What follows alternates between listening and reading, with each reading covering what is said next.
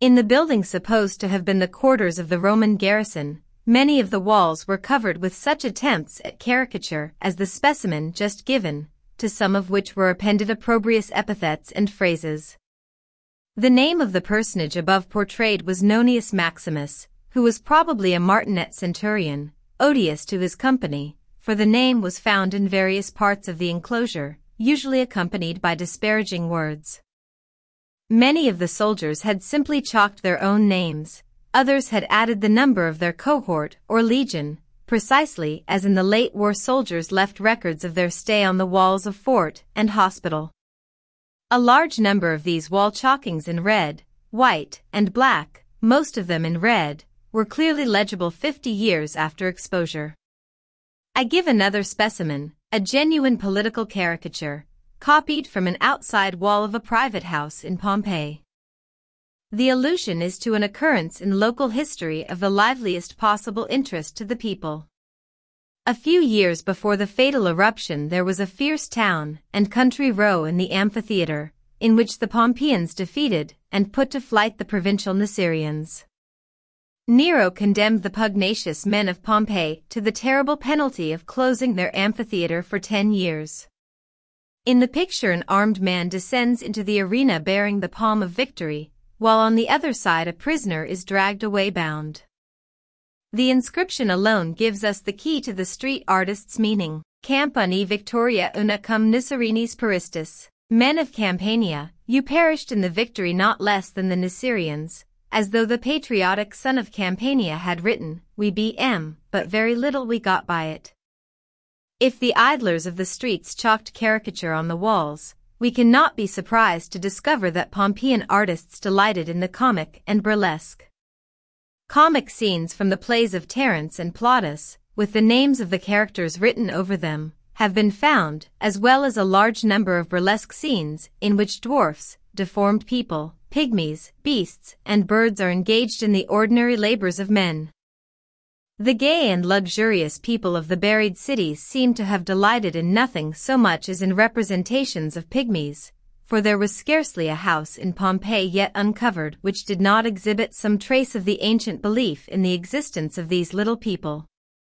Homer, Aristotle, and Pliny all discourse of the pygmies as actually existing, and the artists, availing themselves of this belief, which they shared, employed it in 100 ways to caricature the doings of men of larger growth.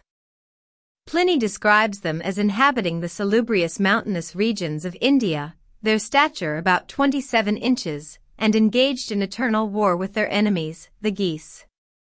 They say, Pliny continues, that, mounted upon rams and goats, and armed with bows and arrows, they descend in a body during springtime to the edge of the waters, where they eat the eggs and the young of those birds, not returning to the mountains for 3 months. Otherwise they could not resist the ever-increasing multitude of the geese. The pygmies live in cabins made of mud, the shells of goose eggs, and feathers of the same bird. Homer, in the 3rd book of the Iliad, alludes to the wars of the cranes and pygmies.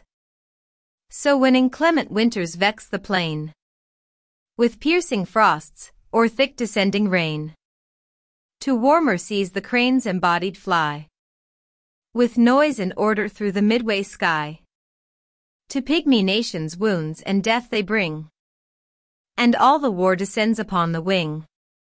One of our engravings shows that not India only, but Egypt also, was regarded as the haunt of the pygmy race, for the Upper Nile was then, as now, the home of the hippopotamus, the crocodile, and the lotus.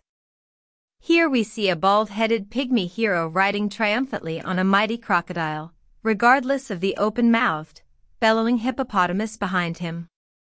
In other pictures, however, the scaly monster, so far from playing this submissive part, is seen plunging in fierce pursuit of a pygmy, who flies headlong before the foe. Frescoes, vases, mosaics, statuettes, paintings, and signet rings found in the ancient cities all attest the popularity of the little men. The odd pair of vases on the following page, one in the shape of a boar's head, and the other in that of a ram's, are both adorned with a representation of the fierce combats between the pygmies and the geese.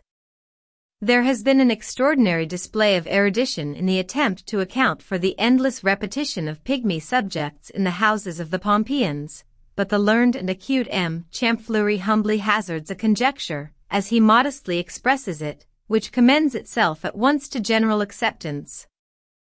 He thinks these pygmy pictures were designed to amuse the children. No conjecture could be less erudite or more probable.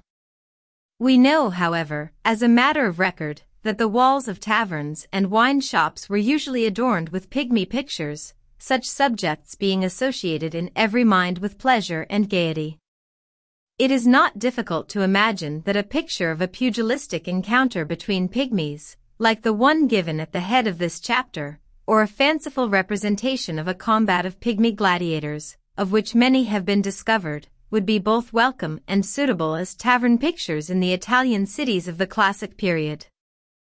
The Pompeians, in common with all the people of antiquity, had a childlike enjoyment in witnessing representations of animals engaged in the labors or the sports of human beings. A very large number of specimens have been uncovered, some of them gorgeous with the hues given them by masters of coloring 1800 years ago. In the following cut is a specimen of these, a representation of a grasshopper driving a chariot, copied in 1802 from a Pompeian work for an English traveler. Nothing can exceed either the brilliancy or the delicacy of the coloring of this picture in the original, the splendid plumage of the bird, and the bright gold of the chariot shaft, and will being relieved and heightened by a gray background, and the greenish brown of the course. The colorists of Pompeii have obviously influenced the taste of Christendom. There are few houses of pretension decorated within the last quarter of a century, either in Europe or America, which do not exhibit combinations and contrasts of color of which the hint was found in exhumed Pompeii. One or two other small specimens of this kind of art, selected from a large number accessible, may interest the reader. The spirited air of the team of cocks and the nonchalant, professional attitude of the charioteer will not escape notice.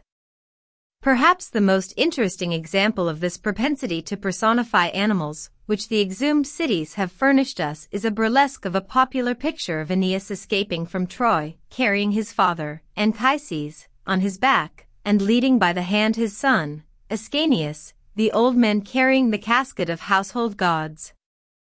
No scene could have been more familiar to the people of Italy than one which exhibited the hero whom they regarded as the founder of their empire in so engaging a light, and to which the genius of Virgil had given a deathless charm. Thus ordering all that prudence could provide, I clothe my shoulders with a lion's hide, and yellow spoils, then on my bending back the welcome load of my dear father take, while on my better hand Ascanius hung, and with unequal paces tripped along. Artists found a subject in these lines, and of one picture suggested by them 2 copies have been found carved upon stone.